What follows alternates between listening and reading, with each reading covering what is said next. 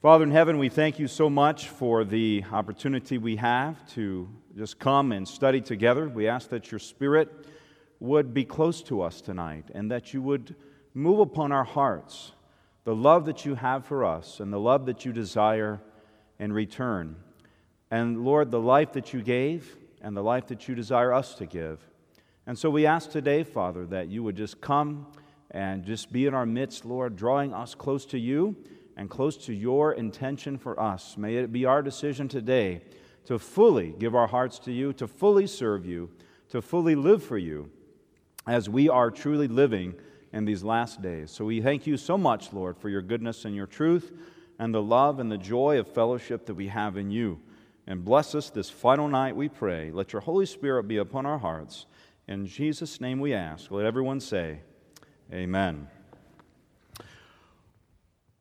The Adventist Atheist. And many people wonder, well, what exactly does that mean? Does that talk about people who go to the church every week and people who may look like they are good Adventists on the outside, but down in their hearts they really don't believe in God and they really don't believe the message? Many people automatically assume that that's what I'm going to talk about.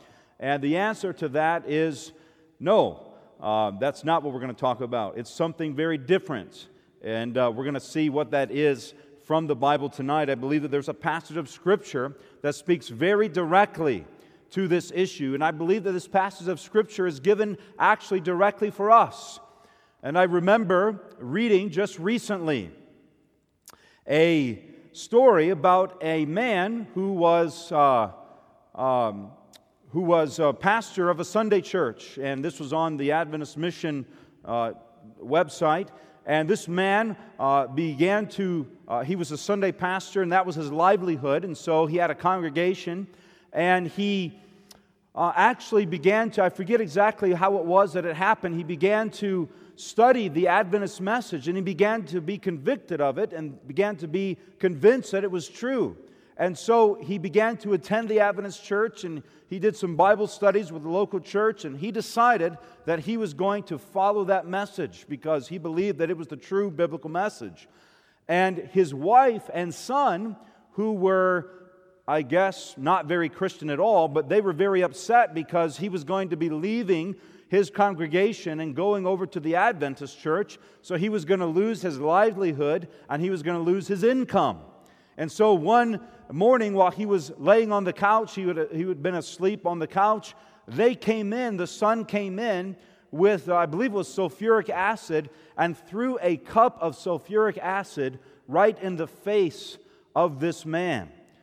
And he began to scream and he began to wail, and the neighbors heard him screaming, and so they called the police. And when the police arrived, the son and the mother ran through the back door, and they took him to the hospital, and it barely saved his life. In fact, he lost, I believe, one of his eyes, or maybe even both of his eyes, and his face, much of his face was just eaten away by that acid. And nonetheless, despite that suffering, despite that persecution, and there were many other stories that I've read on there. If you haven't ever been to that site, it's very fascinating, very powerful, of people who are willing to give everything that they have to follow the truth, and not just to follow the truth, but to also share the truth. People have suffered great loss in their life, in this earthly life, in this their earthly material things, for the sake of following Christ and for the sake of following the truth that Jesus had revealed to them. And many people have been beaten, some people have been killed, some people have been mutilated, others have lost their jobs, have lost their family, have lost their friends, have lost everything. So let me just say this tonight, that there must be something about that Adventist message that leads people to that place in their lives. What do you say? People who have accepted Christ fully, who have learned the truth of what God's Word says, and their hearts have been set free from the slavery of sin in their life, the addictions and the things that bound them in chains. Those chains have been broken by Christ. And so if we have not found that truth that has set us free, that can set us free, I would say to you tonight that we must be on our knees pleading with God until we find that thing. What do you say? How many of you would agree with that statement with me tonight? But my question is, what makes people find or search or desire that kind of truth? So if you have your Bibles with me, go here to Luke chapter 12. Luke chapter 12, and that's where we're going to find the story of the Adventist atheist. Luke chapter 12, and we're going to start here in verse 13. Luke chapter 12 and verse 13. If you're there, please say amen. The Bible speaks here, and it says, "Then one from the crowd said to him, 'Teacher, tell my brother to divide the inheritance with me.'" Now in those days, typically the law stated that if there was a father with multiple sons, when he died, all of the sons would receive some type of a portion, but who would receive the chief portion? It would be the firstborn, right? The firstborn would receive almost everything, okay? Including the land and all those things. And so, obviously, this brother, I'm not exactly sure the story here. Either the eldest brother was not being fair to the younger brother, or the younger brother was not being satisfied with what the law said, and he was being very selfish and was interested in having more. And he came to Jesus, and he wanted Jesus to intervene in that family affair of dividing the inheritance. Now, it's very interesting. I've seen people, I don't know if you've ever noticed, but when there's a situation in the family where money is involved and where people are able to get some form of money, either in a house or a car or a piece of property or maybe there's a savings account or whatever, people can change. You ever notice that? People begin to get hungry for that dollar, and they begin to they can be people that they never were before. They can become very selfish, and they can even become very conniving and deceiving and vindictive when they're not getting their way. How many of you have ever noticed that before? That people can shift when there's some kind of money involved. And this was what was happening with this man. But notice how Jesus replies, verse 14. "But he said to him, 'Man, who made me a judge or an arbitrator over you?'" Now that's a profound statement from Jesus, isn't it? Because isn't he the judge? Isn't he the arbitrator? Isn't he the mediator? What do you say? Yeah, he's our high priest. He's our intercessor. So why is it that Jesus was not willing to intervene in this matter? Why is it that Jesus wasn't interested in this man's situation? Well, he tells us in the next verse, verse 15. He said to them, "Take heed and beware of" what? "Covetousness, for one's life does not consist in the abundance of the things he possesses." And so Jesus here is speaking, and he basically, in a nutshell, is telling this man and the crowd, he said, "Look, I did not leave heaven and come to this earth to settle the issues of this earth." He said, "That's not my mission. That's not my purpose. That's not the reason that I'm living. I didn't come down here to settle issues of inheritance over things that are going to pass away into the eternity. I'm not a judge of those things. You have earthly judges for those issues." But Jesus says, "My purpose is much higher. I came to seek and save that which was" what? "That which is lost." He said, "The things that I've come to be judge over, the things that I've come to be an intercessor and an arbitrator over, are things of eternity, not things of earthly value that will soon pass away." Do you understand that? So Jesus is making clear that my purpose is not what you might think. It is not of this earthly material business that so many people are striving after today. How many of you would see that from that passage, yes or no? And a question today, how much more should it be true for those people who are following Him in this life, for those people who are claiming to be His disciples, claiming to be His people, claiming to be His remnant, that we should also be of that same mindset. How many of you would agree tonight that God's people ought to follow the pattern of Jesus today? What do you say? Now, if you'll turn with me, we're going to hold your finger there because we're coming back. If you'll turn with me over to Matthew chapter 13. Matthew chapter 13, I'm just going to make a little side parallel here.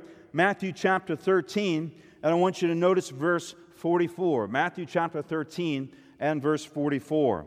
He says, "Again, the kingdom of heaven is like a treasure hidden in a field, which a man found and hid. And for joy over it, he goes and he sells all that he has, and he buys the field." Verse 45, "Again, the kingdom of heaven is like a merchant seeking beautiful pearls, who when he found one pearl of great price, went and sold all that he had and bought it." Now I want you to think about this for just a minute. Most of you are not married, but if you're not married tonight, how many of you hope to be married someday? Amen? I mean, that's one of the great goals of life, right? Those of you who are married, you can both picture this.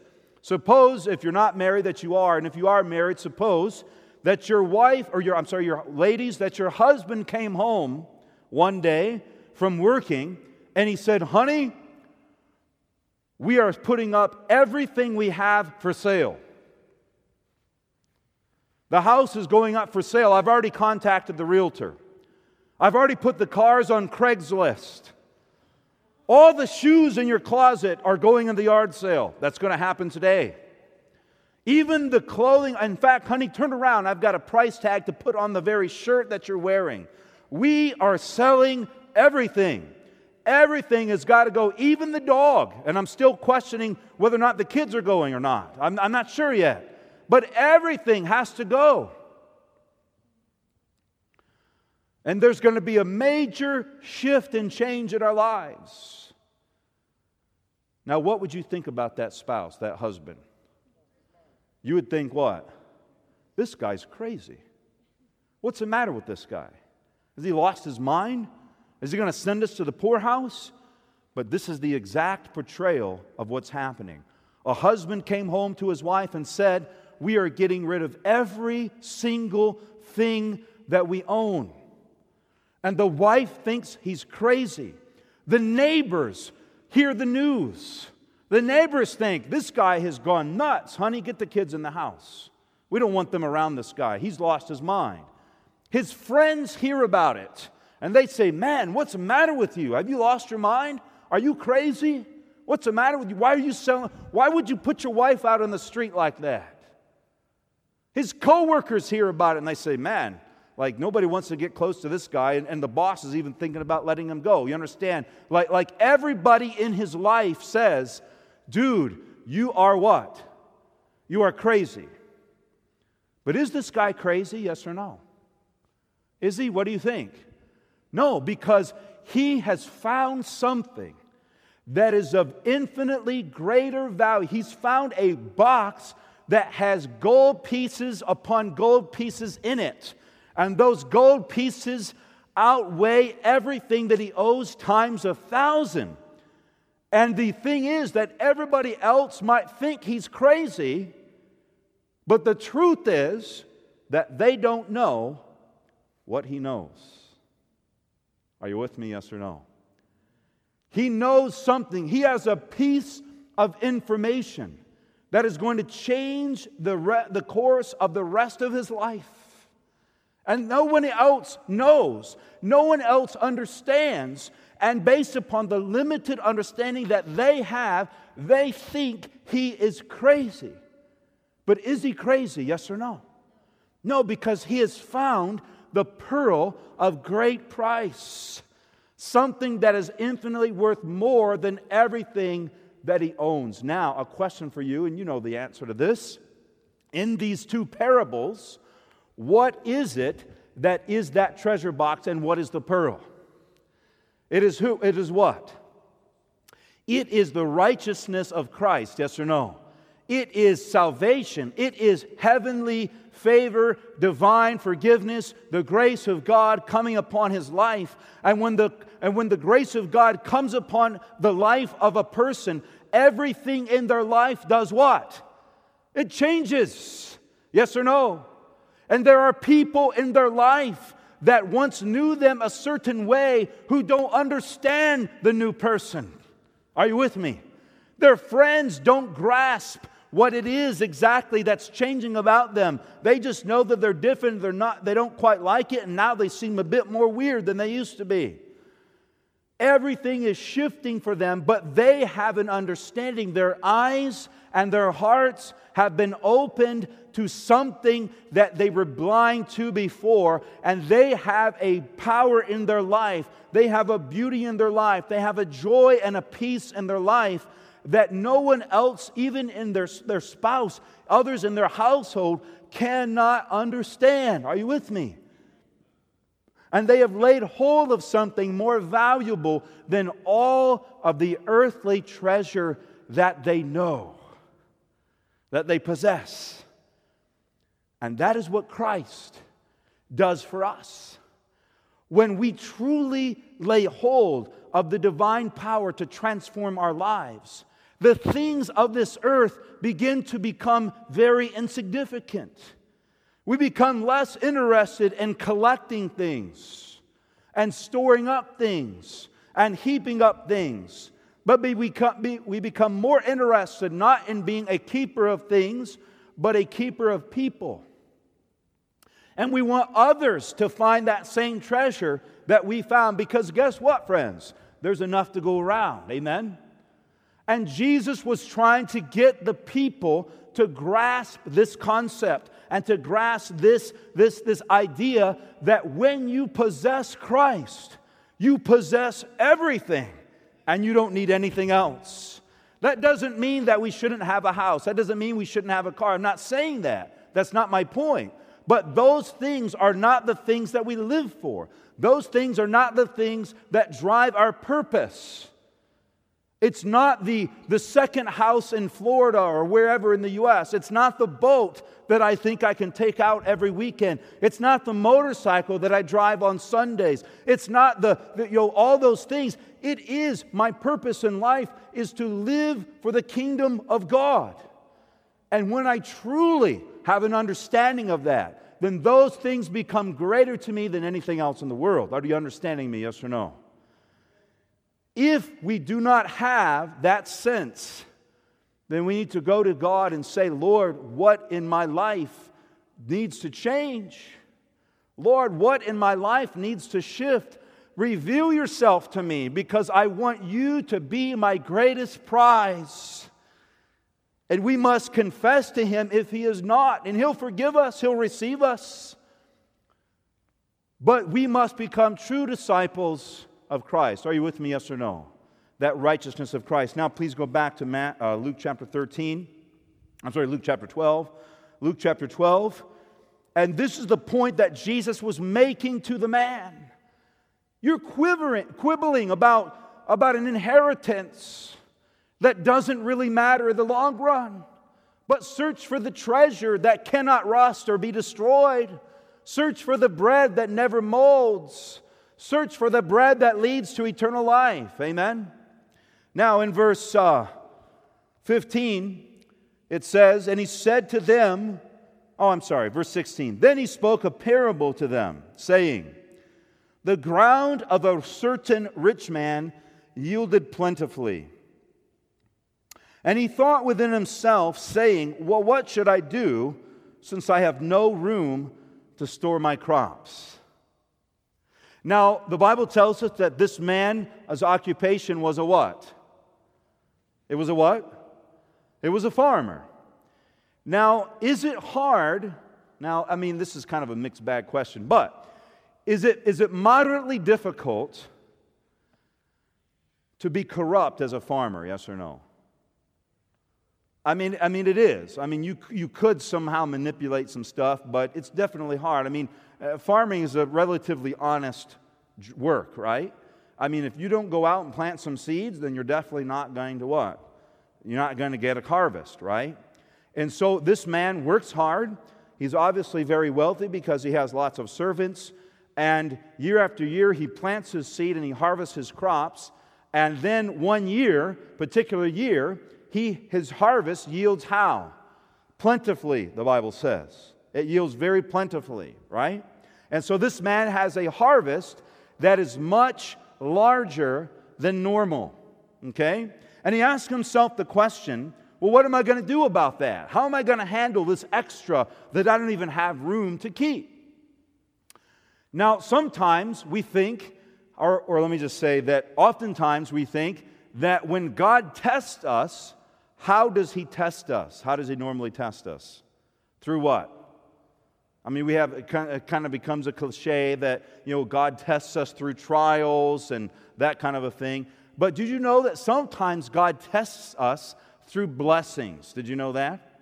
Sometimes God gives us an abundance of something because He wants to see how we're going to use it and what we're going to do with it. Does that make sense?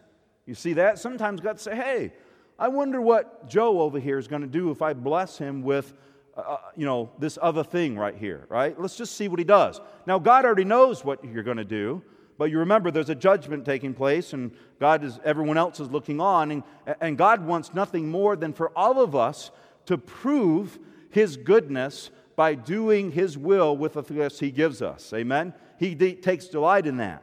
So He blesses this man with plenty, and sometimes God blesses us with plenty. Now, a question for you. Has God blessed the Seventh-day Adventist Church plentifully, yes or no? What do you say? Has He done that? He's blessed us not just with spiritual blessings, spiritual truth. The Bible says that the Jews had the oracles of God, or in other words, the truths of God. And I believe that in the last days, the Seventh-day Adventist Church has the oracles of God. God has blessed us both with truth, but He's also blessed us in many other ways. Just like the Jews of old, He would bless them in business. He would bless them in prosperity. And I believe that He's done the same for the Adventist Church today. We have many physicians, we have many dentists, we have many nurses, we have many very successful business owners, and many Adventist people are very successful in the world. Does that make sense, yes or no? Or making that parallel? And so God has blessed the Adventist Church very plentifully as well, has He not? Is it true? It's very true. And so, the Bible says, he thought within himself, saying, what shall I do, since I have no room to store my crops? And notice his response. So he said, I will do this. I will pull down my barns and build what? I will pull down my barns and build greater.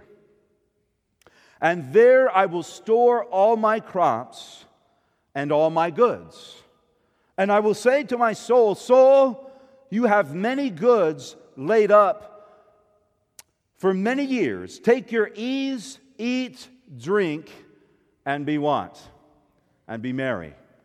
And so this man decides that he's going to store up those crops, and he's not going to just satisfy his needs, he's going to satisfy his own indulgence. You see that? Yes or no?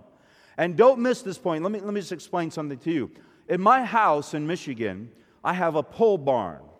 And my pole barn is not very fancy. There's not anything special about it.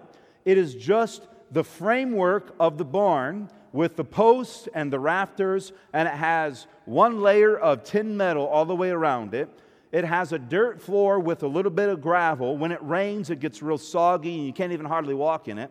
I didn't have any electricity when I bought the house. I just put electricity in it, so gradually I'm improving it, and eventually I'm going to pour concrete. But just as that barn was, when I obtained my house insurance, the house insurance said that if I lose that barn, they will pay me $30,000 to replace my barn.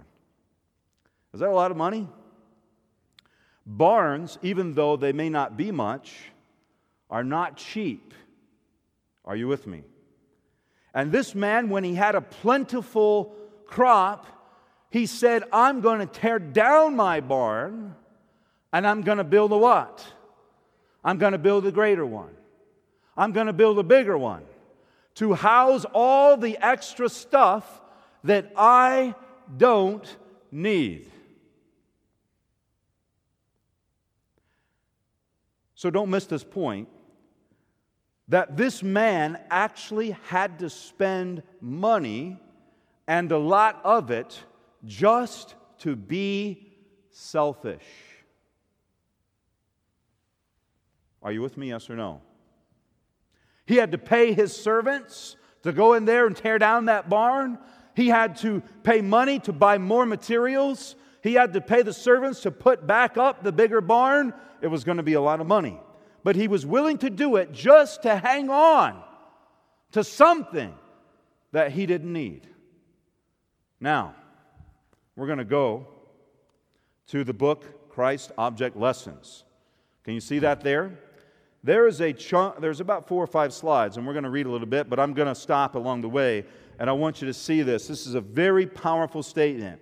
It says, by the parable of the foolish rich man, Christ showed the folly of those who make the world their all. This man had received everything from who? Now, this man was a hard-working... Don't keep reading, because I want you to stop. This man was a hard-working man. He was a Jew. So, therefore, he had some connection to God and the truth. Are you with me? You could actually say in 2018, he was a good, decent, honest Seventh-day Adventist who knew God, who knew the truth, who was very successful, and God blessed him to see what he would do with it.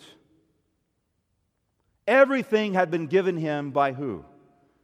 By God. This man had received everything from God. The sun had been permitted to shine upon his land, for its rays fall on the just and the unjust. The showers of heaven descend on the evil and on the good. The Lord had caused vegetation to flourish and the fields to bring forth abundantly. The rich man was in perplexity as to what he should do with his produce. His barns were full to overflowing, and he had no place to put the surplus of his harvest. Imagine this, that this man was had perplexity or anxiety about what am I going to do with all this extra? I don't know what to do with it. Now, many people today, they have anxiety because they don't have what? Enough. But this man was perplexed about what to do with too much. Now listen, I'm not just talking here, I want you to understand, I'm not just talking about money. I'm talking here about truth and spiritual blessings. Are you with me? The Adventist church is overflowing with spiritual truth. We're overflowing with biblical and spiritual knowledge. We're overflowing with prophetic understanding and all these different things that God has given to our church. Are you with me here? Let's keep going. Notice this. He did not think of who? Is this correct? Yeah, there it is. He did not think of who? God, from whom all his mercies had come. He did not realize that God had made him a steward of his goods, that he might help who? The needy. He had a blessed opportunity of being God's almoner, or like a channel of God. But he thought only of ministering to his own what? His own what? His own comfort. And so God gave him an abundance, and the reason God gave him the abundance was so that he could share with those who had a need. Are you with me? That was the purpose of the great blessing that God had given to him. But instead, he was not ministering just to his own needs, but he was ministering to his own what? His own comfort. He was more interested in his own comfort than he was the comfort or the needs of those that were around him.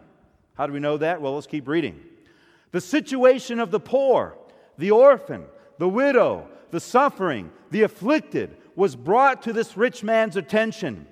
There were many places in which to bestow his goods. He could have easily relieved himself of a portion of his abundance. God was not even asking him to give up. Sometimes God will call us to say, I'm providing for your needs. What I've given you is the exact amount to cover your basic needs, but I'm asking you to give a portion of what you have for your basic need. I'm asking you to sacrifice that so that someone else has at least a little bit. How many of you are with me on that? Does God do that sometimes? But this man had his needs met, and then he had a certain portion, quite a bit of a portion above that, and God was saying, I'm not even asking you to give all of your abundance just to bring you down to your needs. I'm just asking you to give a portion of your abundance. Are you with me?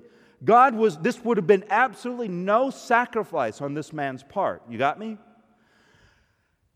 He could have easily relieved himself of a portion of abundance, and many homes would have been freed from want. Many who were hungry would have been fed, many naked clothed, many hearts made glad, many prayers for bread and clothing answered, and a melody of praise would have ascended to heaven. So, here's the scenario. There were people in this man's community who were praying that God would meet their needs. Mothers were pleading with God, God, my husband is dead. I have 5 children that are hungry. God, please provide us something to eat. Another family over here is saying, Lord, we barely have enough to eat, but our children are going around virtually naked. We have not any money to buy clothes for them.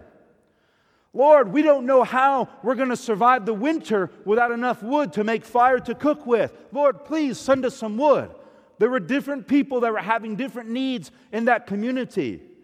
And this man had the ability to not just meet some of them, but to meet how many of them? All of them.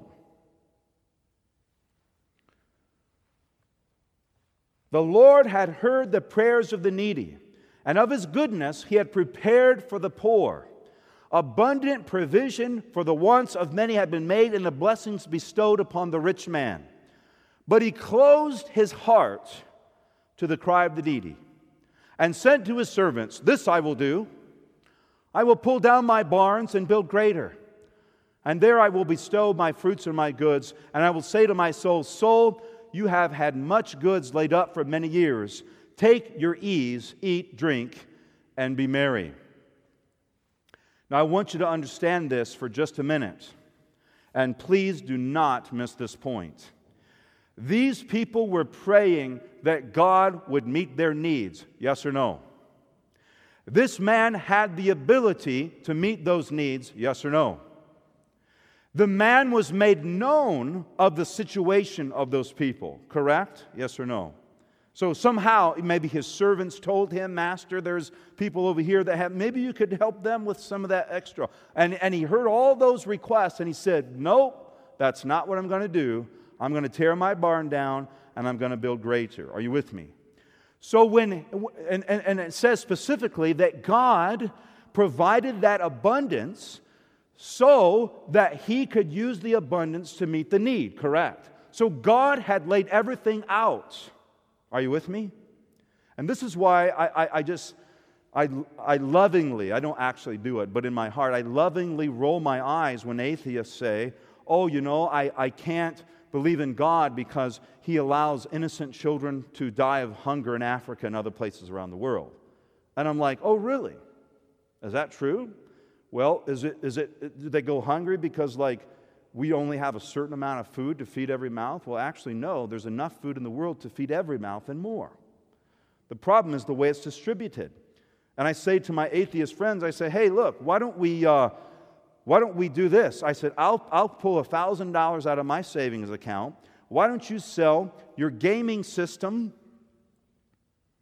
Why don't you sell your $400 pair of tennis shoes? Why don't you sell your $80 t-shirt? And let's go and let's create some money. And we'll go down to the Red Cross. And by the way, how about if you not buy beer for the next 6 months and save that money too? And then let's go down to the Red Cross and we could feed 100 families for the next year. Let's do it. I'm like, no, I'm not going to do that.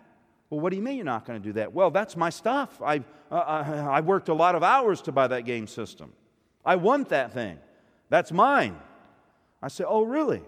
So you're blaming God for something that you have the power to do yourself?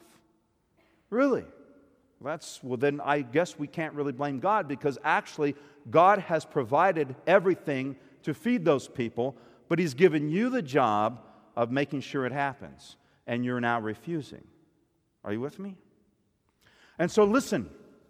He says, so this man knew that these people had a need. He refused it. So when those people prayed to God and said, Lord, please help us with this need, and then God provided that need, but the need went unmet because of his selfishness, then that would mean that those people would sense that God had not what? Answered their prayer. Are you with me? And their faith in God would begin to go like this. Was it God's fault? Yes or no? No. But their prayer seemed to them to go unanswered because of the response of the man whom God answered the prayer through. Are you with me tonight? Yes or no? The Adventist church, you and I have been given a very special treasure through the truth of God and understanding of the character of God, the understanding of Christ and how He met the needs of those who were poor and suffering and in spiritual despair. We have the example of Christ through the Gospels and through the book of Desire of Ages of how to go about meeting those things. And He's given us all an abundance of truth. He's given us all the understanding. He's given us physical blessings to bless them. You understand today that if you're a student here at Southern and you're going to be a nurse or an engineer, or you're going to go on to med school after this, or you're going to become a dentist, or whatever it is that you're called to do, you are not called to live your life for that thing. You are not called to make a pile of money from your profession and then spend it upon yourself. You have a duty. You have a duty to use everything you have for the building of the kingdom of God. You understand that? This man's aims were no higher than the beasts that were perishing. He lived as if there were no God, no heaven, no future life, as if everything he possessed were his own, and he owed nothing to God or man. This man lived and planned for self. The psalmist describes the rich man when he wrote, "The fool has said in his heart, there is no God." This man was the Adventist atheist. And my fear today is that among us, there are many Adventist atheists, people who say, I know God, people who say, I love God, people who go to church every Sabbath, who are faithful at returning their tithe and offerings, people who never miss Sabbath school, who are always involved in some activity in the church. But we are Adventist atheists because we want to wall up ourselves in our nice little home and enjoy the blessings of God while not being used by God to answer the prayer of the needy of the world. We are just sitting around and tearing down our barns and building greater. And all the while boasting, God has surely blessed us. And we have not been serious about His call upon our lives. The only thing that would be of value to Him now, He has not secured. In living for self, He has rejected that divine love which would have flowed out in mercy to His fellow man. Thus, He has rejected life. For God is love and love is life. The man has chosen the earthly rather than the spiritual, and with the earthly he must pass away. Listen, my friends, even though God may give us spiritual and earthly blessings, if they are not used for His glory, they are no different than the heathen who takes advantage of the blessings of God while rejecting Him and His message. Are you with me, yes or no? If we take those blessings and live them for our own lives, we are no different than those who do not know God. A lukewarm Christian, a Laodicean Christian, will do more damage in the world than the atheist ever will think of. You may be a very earnest, godly, devoted believer in whom the power of the flesh is still very strong. And there is only one who can deliver us from the power of the flesh, and that is the living Christ who crucified Himself for you and I. How many of you can say amen to that tonight? And we must have that experience. And I want to just close with this statement, and then I'm going to tell a story. Can I do that? I think I'm going to be within my time. This man, I believe, describes very many atheists. This parable, I believe, is for our generation. Are you with me? I don't think that this is just some nice little story that Jesus told. I don't think it's just some parable that He threw out there for the people of His day. I honestly believe, just like the parable of Matthew 25, the 10 virgins, I believe that this parable specifically applies to Laodicean Adventism. Are you with me? I believe that we are lukewarm. What I'm not saying is this, so please don't misunderstand. I'm not saying that we should all go out and sell everything that we own and go to the mission field. That's not what I'm telling you to do. But what I'm saying is that the priority of your life ought to be the kingdom of God. More than just by lip service, but by life service. You understand that? And that everything that you do, every decision that you make centers around how will this impact God's kingdom? How will it impact my ability to minister to others?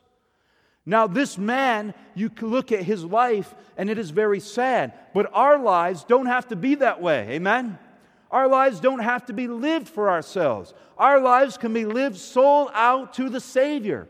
Our lives can be driven by leading others to Christ, and not just claiming that I live for Christ and never reaching out to my fellow man, but actually making an intentional effort and many efforts for the kingdom of God. And a life that is transformed will do that. I want you to see, I have 3 slides left that we're going to read, and we're going to compare this man's life to the life of Abraham very, very quickly. Look at this in Patriarchs and Prophets, page 126. Speaking of Abraham, it says, "It was no light test that was thus brought upon Abraham, no small sacrifice that was required of him. There were strong ties," this is speaking about when he was called to leave his country. "There were strong ties to bind him to his country, his kindred, and his home.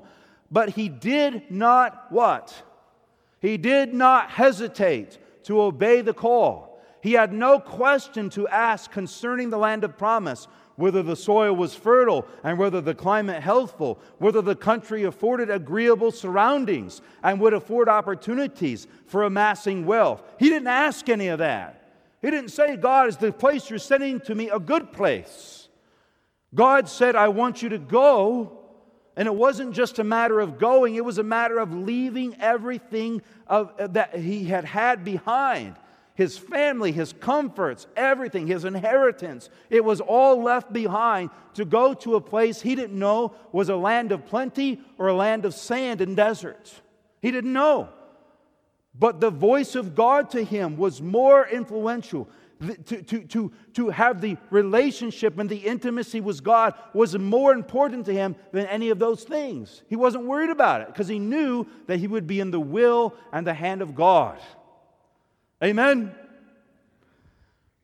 And it says, the happiest place, God had spoken and his servant must obey. The happiest place on earth for him was the place where God would have him to be. How many of you can say amen? And that's the happiest place you'll be. Your happiness is not dependent upon your surroundings. Your happiness is dependent upon your life being the center of the will of God.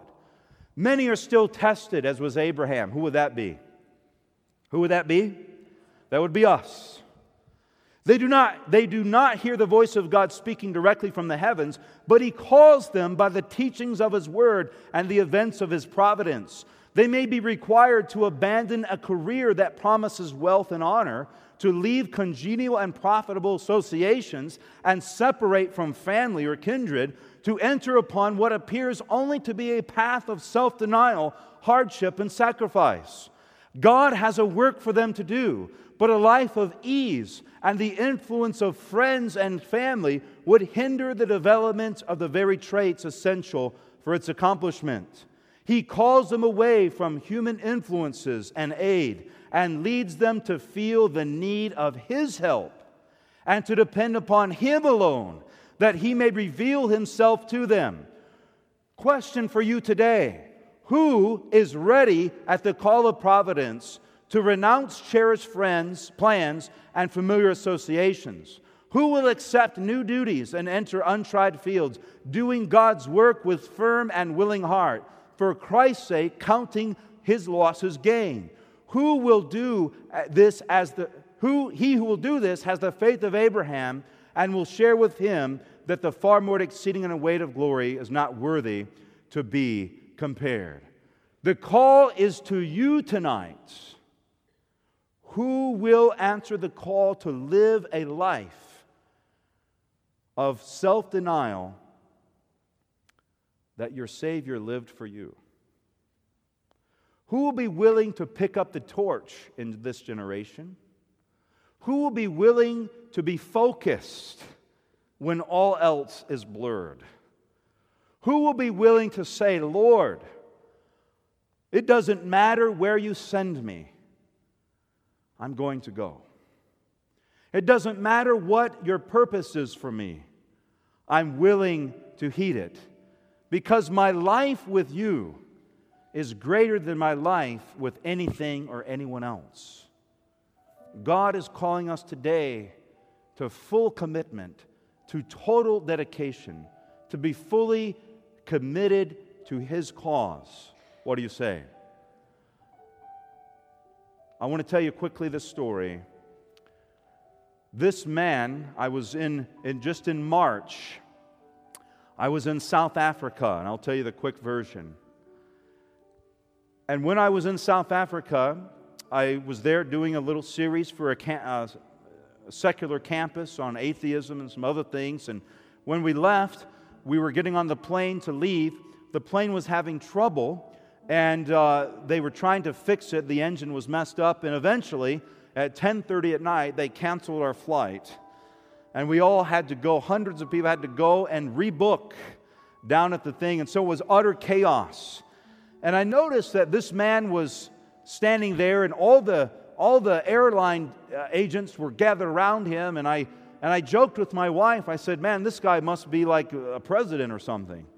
And they were just giving him the utmost attention. And I noticed that he kept looking at us as well, because we had our son with us, and he was like one of the only small kids on the flight. And we ended up going down there, and they wanted to book us on the next flight home, which would have been a Friday night. And I said, no, I don't fly over the Sabbath. Please book me Saturday night. So they did. They put us up in a hotel, and when I got to the hotel, there was the man in line, and I ended up in line behind him, and so we began to talk. And we just spent a few minutes together, and he introduced me to his assistant, who was a lady there and who was helping him, and we all went to our rooms. Well, the next morning I came down for breakfast on Friday, and I was in the breakfast line, and I had to get out of line a couple of times because I needed to call my wife. And finally, when I got back in the line, guess who I was behind? I was behind this man. And we started talking again, and the waiter said, would you guys like to sit together? And we said, sure. So we sat together, and we had breakfast together. And as I began talking to this man, he said, well, I noticed that you guys had your son with you, and I was worried about you. And we started to talk, and eventually he told me, he said, I'm the king of Ghana. And he said, I am a pastor. He said, I'm the king of Ghana, but I actually live in North Carolina. He said, I'm a pastor. And he says, I have a congregation of almost 1,000 people. He said, I used to pastor a network of churches of about 2,000 in number. He said, but I gave all that up because I want to do more humanitarian work. The man had 3 PhDs. He had received awards from President Obama. He knows who's the guy that, Barry Black, the chaplain, who's an Adventist, the chaplain, the son knows Barry Black, and he says he's written a number of books on prayer, and he says, I just was coming from a conference where I was speaking to a group of 300,000 people about the Bible and about God. And he said, and now I'm on my way back home, and he says, I'm missing at a very important event. He says, I'm meeting with about 30 dignitaries from various countries around the world. They're all coming to North Carolina for a conference, and I'm going to miss that. This guy is a very, very important man. And he started to show me, I'll just show you right here. There he is, sitting on his throne. His name is Dr. Kingsley Fletcher. You can look him up online. And I'm having breakfast with this man. And he's telling me about all his adventures. And he's showing me all these pictures. And then after several minutes, he says, well, what do you do for a living? I said, wow, it's very interesting that you should ask that. I said, I'm actually a minister as well. He says, oh, really? He says, what denomination? I said, I just smiled and I perked up and I said, Seventh-day Adventist. He said, you're a Seventh-day Adventist? And I said, yes. He says, oh man, he says, I've got to tell you. He says, you people have the truth. He says, I've studied your message and I believe everything that you believe. He said, in fact, many times when I travel, he says, I can't arrange to be in a place on Sunday. He says, I'll go and I'll worship in an Adventist church. He says, you have lovely people. He says, I believe your health message, and I noticed that he didn't get any of the sausage on the breakfast line, the pork sausage. And he says, I just believe, he says, you people have every ounce of truth. And I said, I'm an evangelist, so I said, well, what keeps you from joining the church then? He says, he says, I've actually thought about that. And he says, I believe that very soon I will. He says, but it's a process for me. He says, but I'll tell you this, when I make that decision, he said, there will be tens of thousands of people around the world who will follow me into the Adventist church. And I thought, oh Lord, this is intense. I'm having breakfast with the King.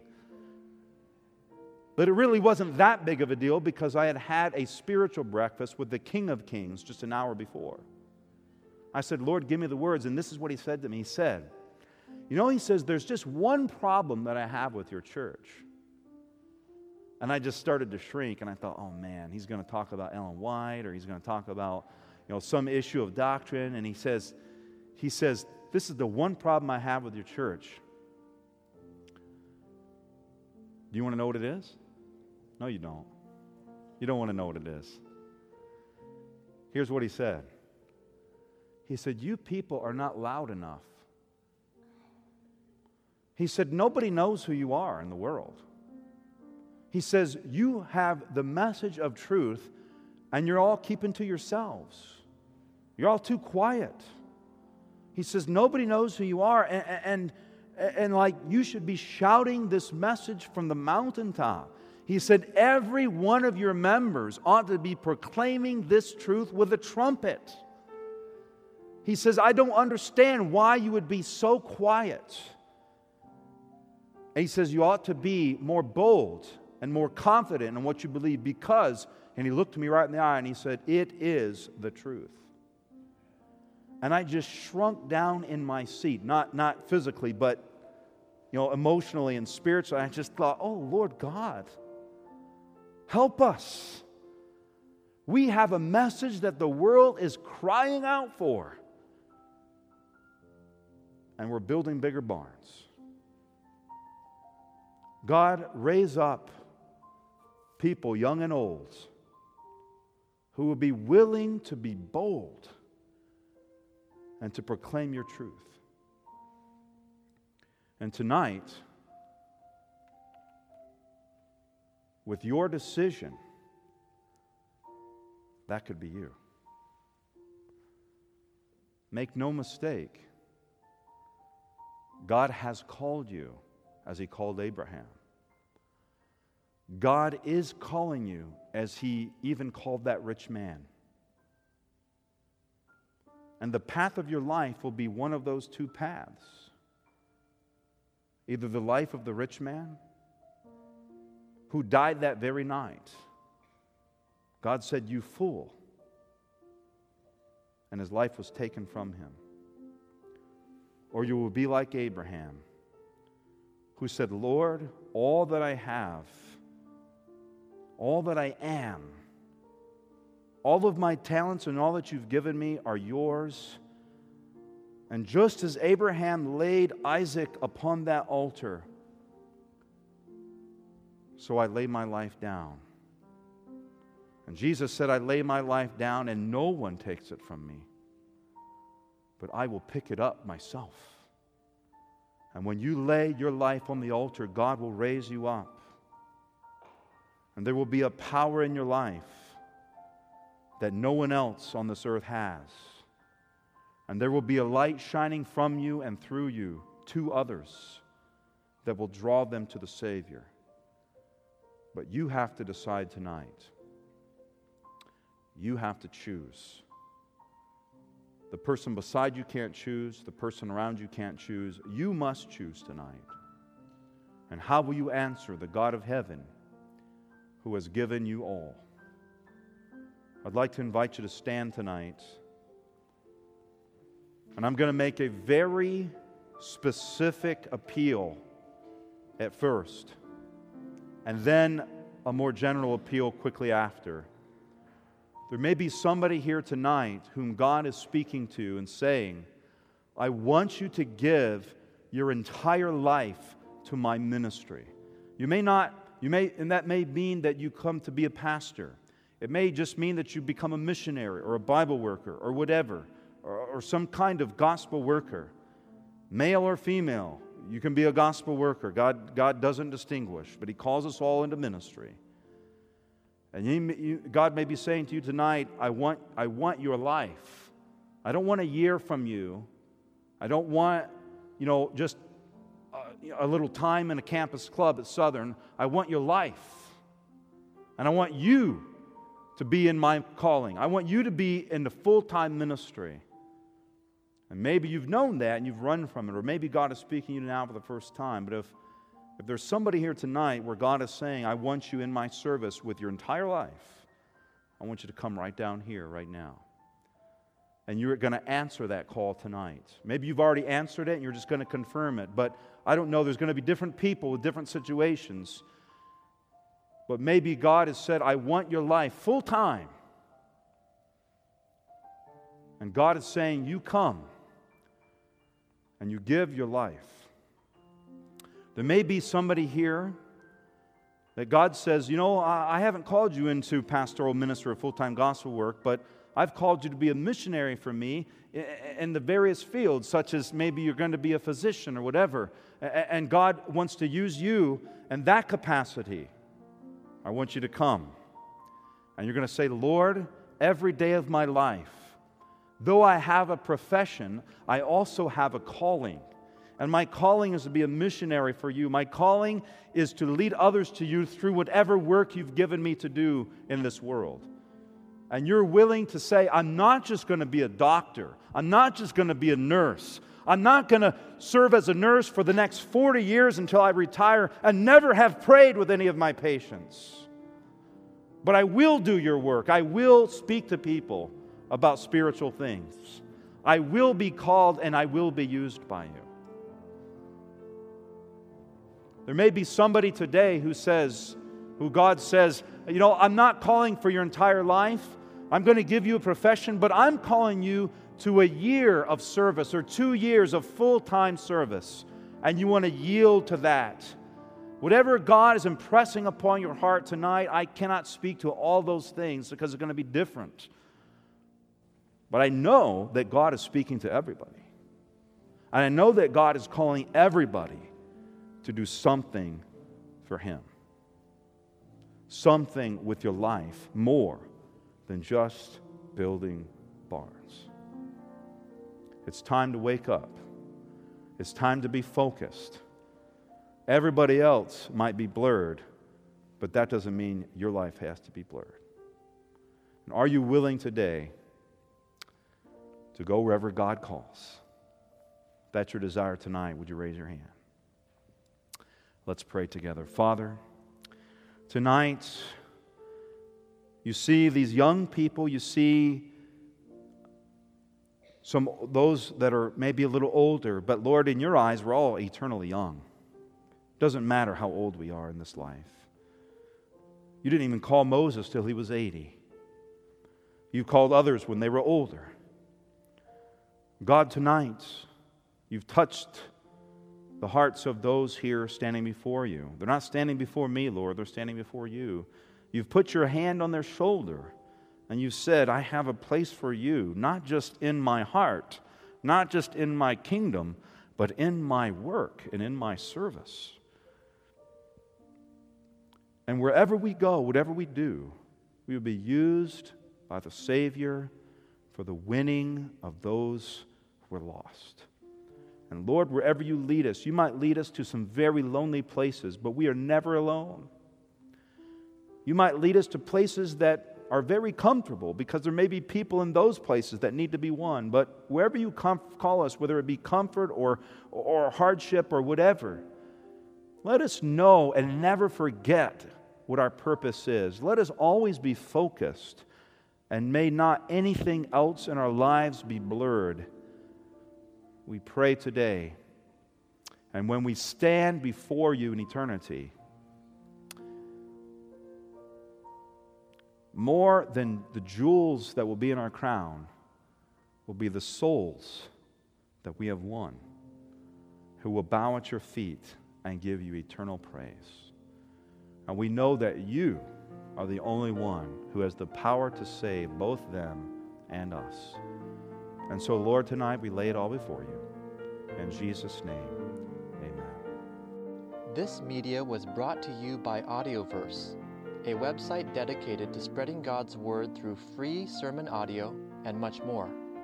If you would like to know more about Audioverse, or if you would like to listen to more sermons, please visit www.audioverse.org.